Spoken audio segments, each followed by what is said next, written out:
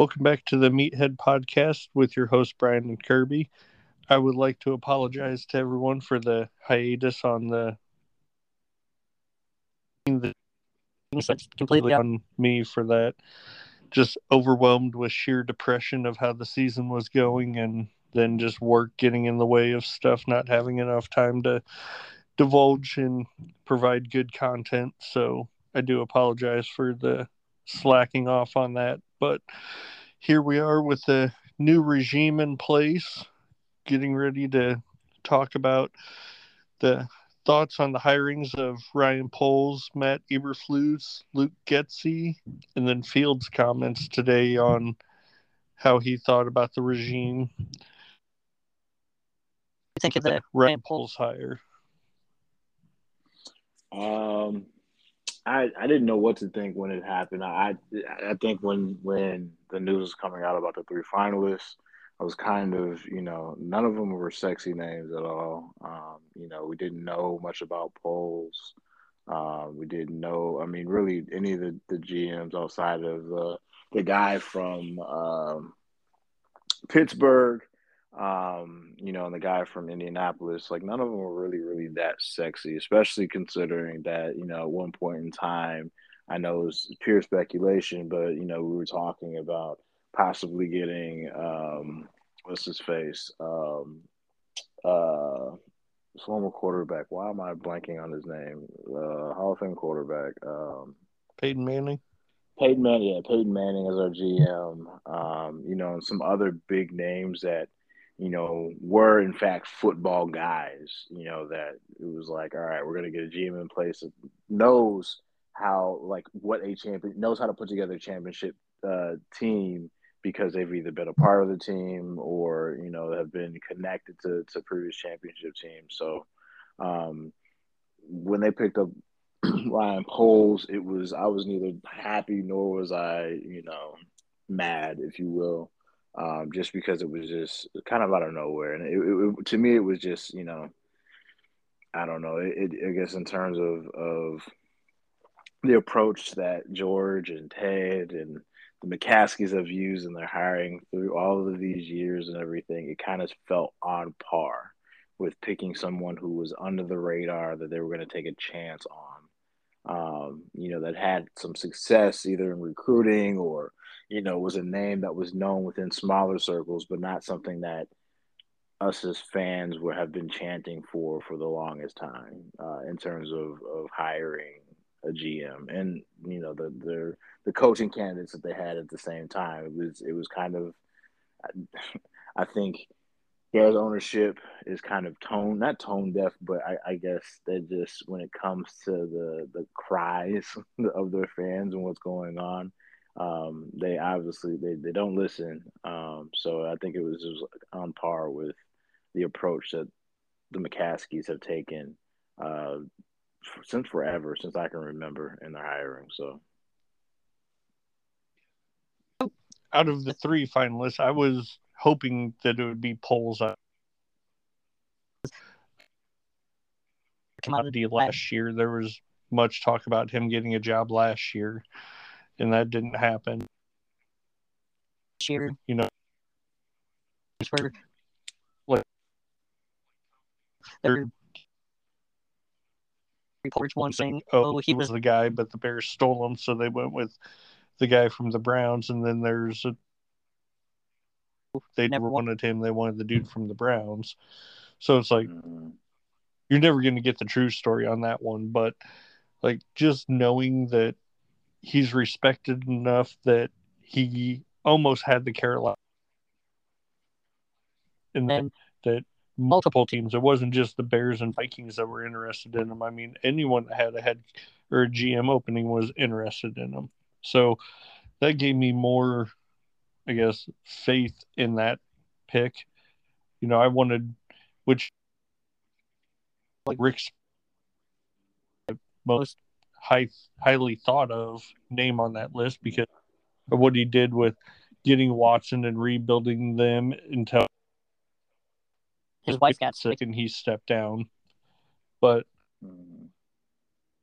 at the same time, like, really besides Watson, like I know they had like Marcellus and that, but it's like how many big have that he was a part of, and same with the other GMs. Like I kind of look at picks that they were a part of to see like, okay, can you bring that to us? And out of all of them, Poles was directly connected. As you said today, like it wasn't a me decision. It was a effort, which, using the word collaborative, but it was a group effort to single these guys out and make it happen.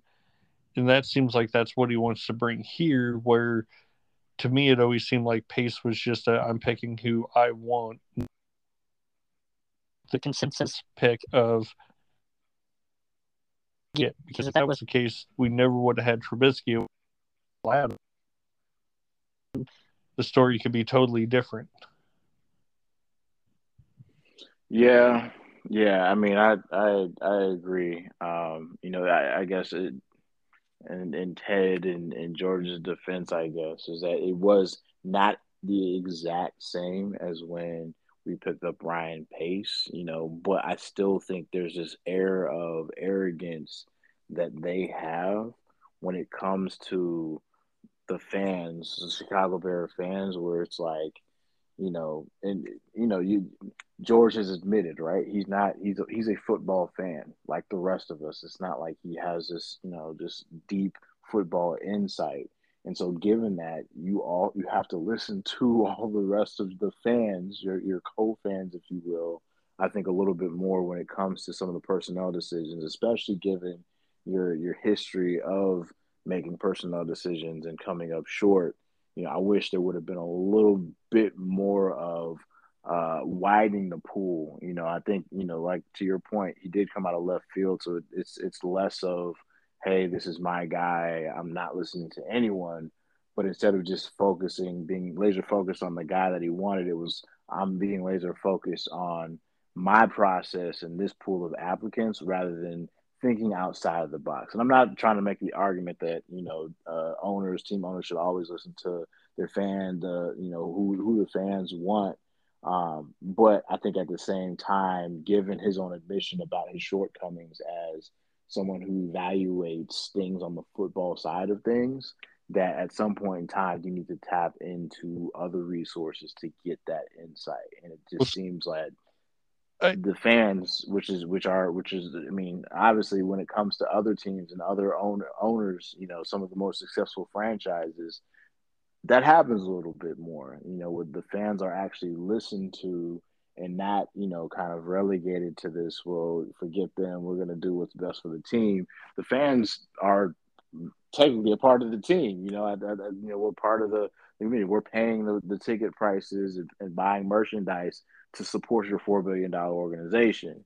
So I think, in my opinion, and I know this might be, not the most popular opinion, but in my opinion, I wish that George would have given a little bit more credence, a little bit more weight to what the fans were demanding, especially in light of the fact that we've been bad for so long, and the fact that George has made so many bad mistakes for so long that, okay, cool. Whether it was at the GM level, opening it up. So fans have been talking about Peyton Manning for forever, which may have not even been a possibility. They may have had that conversation, internally. We don't know. But I think being more transparent about it, bringing in people that like, okay, cool, we're hearing what you're saying. We're taking into account the needs of the team. Here's what we have, and like I said, at the GM level and at the coaching level, when it comes to Harbaugh, which is there's been mixed reports about whether the Bears did or did not talk to Jim Harbaugh. It's neither here or there at this point since we hired Eberflus. But I think listening to fans a little bit more, taking into account what they're saying when it comes to some of these personnel decisions, instead of just blowing them off and then getting into a press conference and being like, "Well, we just did what we wanted." It just doesn't feel good as a fan. So. Well, I think the one thing that a lot of people can, like, I guess, help soften that and help show that this process was different was, I mean, David Kaplan, I believe, was the one that said he had in the Bears organization organization that told him that the GM search and coaching searches had started mid-season, but they were not conducted by the team, which is why they brought in Polian. Oh, yeah. Polian had no affiliation, so him talking to anyone is just him talking. It's not a tampering issue. So Polian was doing his homework on all these people, and I'm sure reaching out to just countless people, and then brought in a narrowed down list of, like the 13, 15 people. I mean, he could have talked to Manning. I mean, he brought in how many Indianapolis guys? Yeah. That we won't know, but I feel that this process, like ever since Polian told them to fire Pace to start over, that he's pretty much brought them the pool, and then they all work through to sort it out. So I think that is more promising, I guess. Yeah, it's not fan involved. I wish they would, still check out Louis Riddick. Like, why did he only get one interview last year with Detroit? What's going on with him? I think it's very damning that he didn't even interview Bieniemy, who, everyone's like, oh, he's this great dude, but like he couldn't even get an interview from his guy. Yeah. So I think the issue overall, man, is less of like fan involvement, like I was kind of alluding to, but more just the transparency of it all, man. I just think that again, there is this tendency on the part of Bears ownership to kind of be closed. It's like, cool, we've raised all this money. We're a $4 billion franchise. We've raised all this money based on the support of our fans, and having a good home base. But when it comes to like, hey, getting fans involved, talking about and being transparent about personnel decisions, even today, like in the press conference, they were talking about salaries and everything, which is to me not that big of a deal, revealing what your coach and your GM are making, or how long their contracts are. But it's things like that where it just makes it frustrating as a fan. It's like, all right, it'd be one thing if we were the Packers, for instance, and we were winning consistently or whatever, and the top of the North year in and year out, and they weren't being transparent. Because then we could put some faith in, like, okay, cool, they're making decisions and doing things that we can trust. But we've been on the bottom for so long and nothing has changed. So therefore, it's like, why aren't you being transparent? Why aren't you showing us that you're doing better as an organization to put us in a place to win, as opposed to just continuing the script? And then when the media and fans start asking questions, and it's like, no, we got it under control. Don't worry about it. We're not going to give you any more information. That's what's frustrating to me. So because they don't understand that. They just yeah. They're not the front office people that run the show. They're fans. They don't get that, and they can't. I don't even feel like they can call themselves, like, as you point out, that fans want. Like, you as a fan should realize this, but they're a different style of fan. They're a fan of making the money from having the team, not the team's success. Like, I don't think it's any sweat off their back if they win or lose, but I don't know. I mean, I just think they're just too dense to know what's going on. Yeah, no, they're too dense, and they're unwilling to budge from tradition, which again goes to the point. And I think the last couple of podcasts that we had way back when, we kind of touched on, is that when it comes to making this franchise a successful franchise, it goes deeper than just bringing in a GM, an assistant GM, and a new coach. We know where some of these issues are, just in terms of the past bad practices. I think they sit in the laps. It sits in the laps of the McCaskey family for a lot. Obviously this team shortcomings. So I mean, you cycle people in and out. brought in coaches who, have had previous coaching experience, have been to Super Bowls, have won the Super Bowl. We brought in guys that were quote unquote offensive gurus or quarterback whisperers, and Nagy and Tressman. And, the constant through all of these personnel changes has been ownership in Ted, to be quite frank. So, Yeah. I think the real root of the problem, is that the organization needs a change. Now, I want to give this new regime a chance. I say that with the caveat that, this new regime, I'm cautiously optimistic. I think Olin Kreutz, and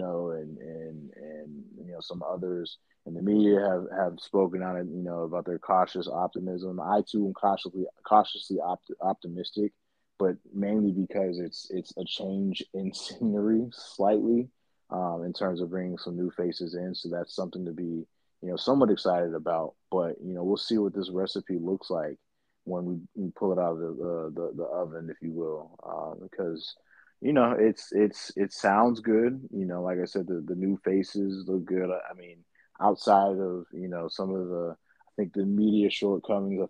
I think Poles and Eberflus need some definite media training, and Eberflus with his word salads that are reminiscent of Matt Nagy's.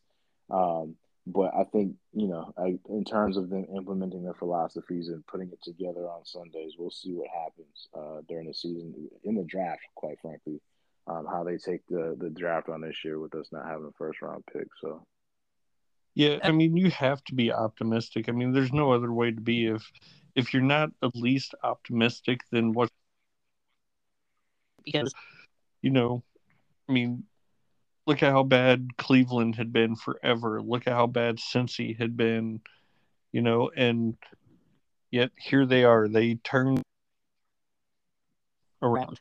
Whether or not they're both completely right, it's impossible to say, but it can be done. I mean, everyone was calling for Cincy's coach, I think it's Zach Taylor, to be fired like last year, the year before, and get Burrow. Then they got Chase. Their offense is still not the best with offensive line, but you gave them a chance.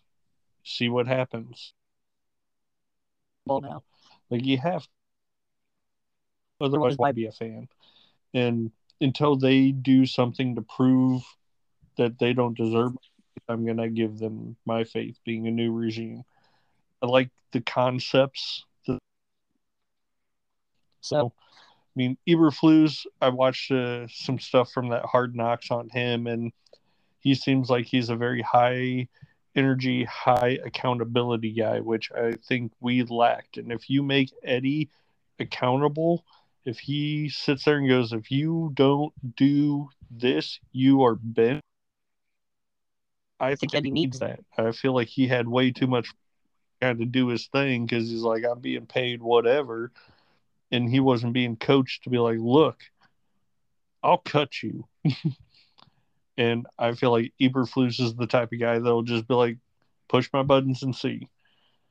And they may need. I was very optimistic by the fact that he's having a sole offensive coordinator and that he learned from hopefully Nagy that you need to focus on being the best head coach you can be. yeah, for sure. I mean, I think has impressed me so far, and the few hirings that he's made and the people that have been rumored, is that, it seems like he is committed to kind of being the overseer and less of the on hands coach, both on the offensive side and the defensive side, which I think is promising. Which is a different approach than what we've had before. I think outside of John Fox, which I think John Fox was a facilitator, he was just a bad facilitator. But when it comes to a coach that oversees, it's his offense and his defense. But in terms of the facilitation, the play calling, getting players week in and week out, and building up, the men on the field, he's taking a different approach. It seems like he's committed to taking a different approach, which again has me optimistic for a lot. just in terms of his coaching style. But the jury is still out, right? I think it's one thing to commit to wanting to do that, but then it's another thing actually being successful in doing that. And I think I do like the fact that he has a lot of experience in some coaching staffs around the league. Has been successful as a position coach. Was successful as a defensive coordinator, obviously in Indianapolis. I do like that. So he has, I think, a broad view of how things should be run. But the main thing, which a lot of people have brought up and talked about is the facilitating part, but what are you going to do as a coach to help make sure that Justin Fields is successful outside of putting around the weapons around him in order to succeed, but in terms of his development, which whether you're a hands-on coach or whether you're a facilitator as a head coach, that's responsibility number one. It takes a good quarterback to win games. So we'll see what that relationship blossoms into and what he does with Justin Fields moving forward and how everything works. I found it kind of odd during the press conference especially when Justin Fields got up and spoke.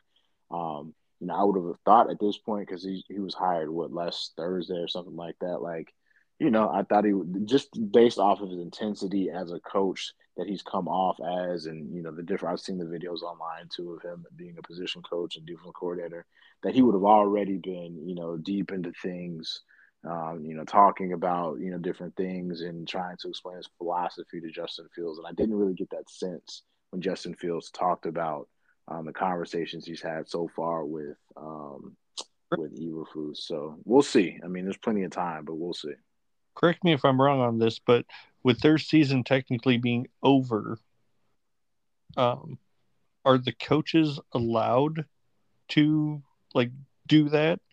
I mean, at the end of the year, evaluations and that, which for teams not in the playoffs or Super Bowl, I don't know, have they already had those? Because I thought as soon as those were conducted, coaches weren't really allowed to talk to players or anything until the technical new league year starts. When you get a new coach, it starts 2 weeks earlier, I think, or a week earlier for practices. But I didn't think they were allowed to communicate because of the collective bargaining agreement for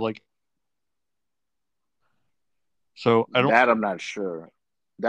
I mean, I know there's definite stipulations there, in terms of the practice or having walkthroughs or doing whatever to where you're actually going out. But in terms of just having simple communication and talking about philosophies and talking about, I don't know. I just expected more, because if you remember Justin Fields' conference, he just talked about, I just introduced myself to him and told him about who I was and things of that nature. I would have expected a little bit more in that conversation, or multiple conversations, from just that. So I don't know if that was limited, per the collective bargaining agreement or anything. I'm not up and up on that.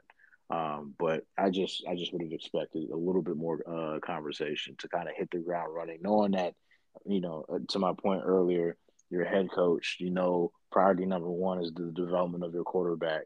Let's hit the ground running. Let's start to develop this relationship off the bat. I'm hired, and within the day, I'm contacting my quarterback, making sure he's good, making sure he has everything, telling him a little bit about myself, and then telling him more about my philosophy, and then plans for the future. And then also getting a sense of what his needs are as a quarterback as well.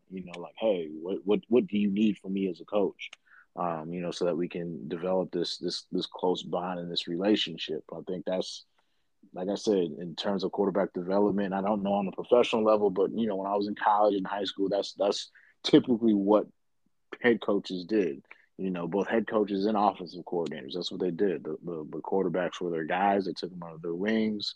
They were taking them out to eat. When the rest of the team wasn't getting any meals or any attention from coach, the quarterbacks definitely were. So that's why I would have expected a little bit more. Again, don't know what stipulations there are in the bargaining agreement. I just would have expected more. So Yeah, and I mean, it could be as simple as that. I don't know. That's why I was asking if you had a clue on that. The hire of, And my only thought why he wouldn't is because if he is a defensive minded guy, besides being like, hey, I'll help you through like what you may be seeing, You might not know. So he may be solely on Luke Getz to get him ready, do all that. Like, you tell me what you need, we're gonna make it happy guy. Maybe that's what's going on. I mean, everything I've been reading says that, Luke Getz is like a secret weapon that Green Bay had, which almost makes he had been the quarterback coach for 3 seasons, and out of those 2, this year's we'll see, but he may win this year's MVP. So out of the 2 years he's been like solely working with him as a quarterback coach, his game elevated. It seems. I mean, it could just be your system is that great, but that great. Like, why isn't Jordan Love better? Why wasn't his play calling any better? During that Kansas City game, like he looked like he didn't even belong. I mean, Nate Peterman-esque type playing in that game. So it was like, well, is it only play calling that's making Rodgers better, or is it, the dude that just took over the Denver job, that Nathaniel the corner Hackett? Yeah, Hackett. Or is it Luke Getz also? But this dude's really, really good with doing that, and the only reason he left is he wants play calling duties. I mean, LaFleur, where he was a great offensive mind.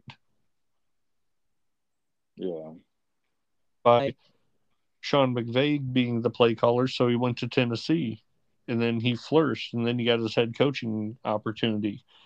Hopefully this is kind of a similar deal where this guy just needed a chance. Yeah, we'll see. I hope that's the that's what the situation is that he just needed a chance, and he's going to come to Chicago and be able to actually do his thing. But again, just being real about everything and looking at everything with a full lens. I also have questions about hey, you were successful in Green Bay, but was that due in part because of Aaron Rodgers, or were you a part of implementing a system that actually is effective? I think the evidence that is there is that I think it's the latter, maybe some of the latter, because to your point, not Justin Fields, Jordan Love has not looked anything the part of a starting NFL quarterback at all. But we'll see. I think time will tell, especially if since he was handicapped. I think, and not even being the offensive coordinator, but not even having real play calling duties in Green Bay. He may have been handicapped in that sense. So this might be an opportunity for him to, like you said, blossom and grow and become a coordinator. But if that's the case, then we're possibly, which I think a couple of people have made the point, we're looking at within a year or a couple of years, depending on how successful he is with Justin Fields, having to replace him again, which is not good, I think, for consistency's sake or Justin Fields' development's sake. So, I'm kind of in the space where I'm like, I want him to do well. I want him to grow. Have us putting up 30 points a game once he comes on board, but then that happens, and it's like, well, we'll need another offensive coordinator soon. Then, so yeah, but if that's what I was saying in the text chain, is like that's almost what you want, though. Like, you want to be able to, rinse and repeat on your offensive coordinator, and believe you would bring quarterback coach and just promote the quarterback coach to keep running the same system, like what New England does, and them, like, they keep the same system. They change a little bit, not very much at all. They just change like little details to keep up with the times, but it doesn't matter who comes in. They keep the same system. So, like, even New England losing Josh McDaniels, when they get a new OC, it's not going to be a different system that we're not used to seeing. It's not going to be like the New York Jets system out there. They're going to still keep doing what they do, just insert new person here. I mean, there's nothing really wrong with that. That's one reason that the Belichick tree doesn't thrive as well, I feel, is because it's almost impossible to duplicate that. Like, that's more an organizational thing, which if you want longevity, you almost have to hope for that. Take a good system and You adapt it to you, and then you just tweak it to players. Yeah, the only issue with turnover is one, you have a philosophy change, right? So it may be the same system, but within that system, you can have a lot of different philosophies. So, say for instance, even Eberflus, right? Like he came from a coaching tree that involves Lovey and Rod Marinelli and some other defensive greats. But I can guarantee you the way that he approaches and his philosophy. I even know off the bat, just watching the interview so far, is that he relies solely on his front four to get tackles and sacks, right? Which, when you compare it to Lovie Smith, Lovie was not afraid to blitz. He didn't blitz often and all the time, but he wasn't afraid to send the linebackers he had to get after quarterback. So same system, right? But just different philosophies. So I think it's okay in this sense, and I think it would be okay long term. But again, I think when you have now the quarterback entering his second year in the league, who had pretty up and down year because of the previous coaching regime, trying to create some consistency that you want someone who is going to be around. Not necessarily for the long term, because nowadays coordinators don't last very long because they just get scooped up either at the college level or professional level, like it's nothing. But at least someone that you can eventually pave the way and set the groundwork to having a system like they have in New England, right? So that when there is turnover, that you can just pick and place and pick and replace. But that's going to take time, right? I mean, Josh McDaniels has been there for forever.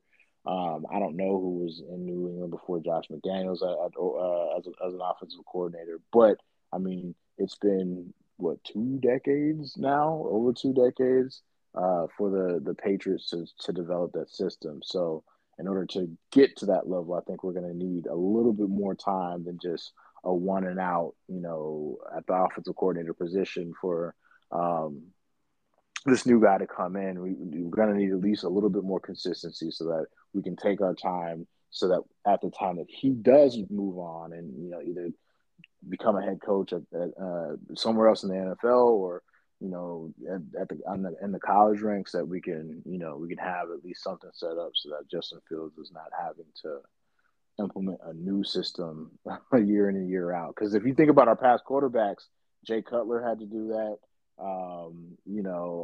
Even Trubisky had to do that. Like our last three quarterbacks, probably even going back even further, but like we had to implement those quarterbacks had to implement new systems. Whether it was a head coaching change or an offensive coordinator change, had to do that pretty regularly. So it would be nice to have a system finally set up where we don't have to do that year in, year out. So, but also, like, the main point of what I'm saying on that is just like, that's if you don't have someone that's viewed as a head coach from one of your coordinator positions, then to me, I would assume you kind of failed. Like, you were middle packed or lower, that you're fine job right now because of his performance. You have no one in a year or two looking at Luke. To me, their field can't play, or you built a bad play calling, so option. So I mean, like, ultimately, you hope you can through people. Hopefully you can, and hopefully you can build the system quick, because if you're not, then to me, I would take it as you're just middle of the pack, and we're back to has been our entire fandom. Yeah.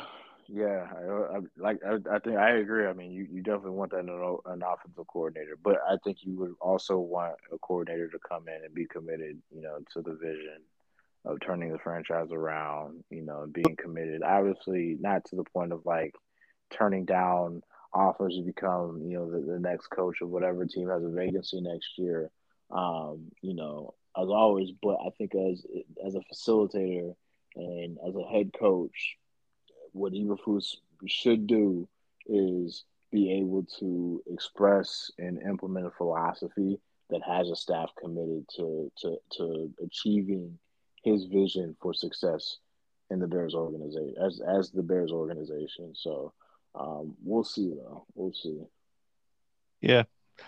I mean, time will tell. I figure we'll just play it out and see how it goes. I feel about this, but I think we should, if more super good, like breaking news, I don't know if it'd be good or bad, like actually happens, we could go with another episode. If not, we could hold off until like free agency to cover any moves made then and discuss that. Uh, then we got the draft to recap on that. So, Yeah, it's an exciting time. I mean, I think we can either wait or we can continue the conversation. Obviously, the staff has to be filled out. We have speculation about what players that we need to draft. But even before the draft, free agency, who's available and who can help us fill the needs that we have on offense and defense, especially now, given the fact that we're switching over to back to a 4-3, which I'm actually happy about. And also, kind of like curious to see how this works out and if Poles is going to, make some moves on the defensive side of the ball, like we've been talking about for months, in terms of flipping some contracts, which I know is a different discussion, but I think I'm on the other side of things. I don't think he's going to flip anybody immediately because there's just not a lot of value there yet. So yeah, I think there's a lot we can talk about and cover, moving forward. So yeah, definitely. All right, Kirby. Well, I appreciate all your time, and I'll keep in touch with you and see when you want to hit this up again. all right, Brian, appreciate it, man. Good talking to you. Yeah, nice talking to you too, Kirby. I'll talk to you later. All right, see you.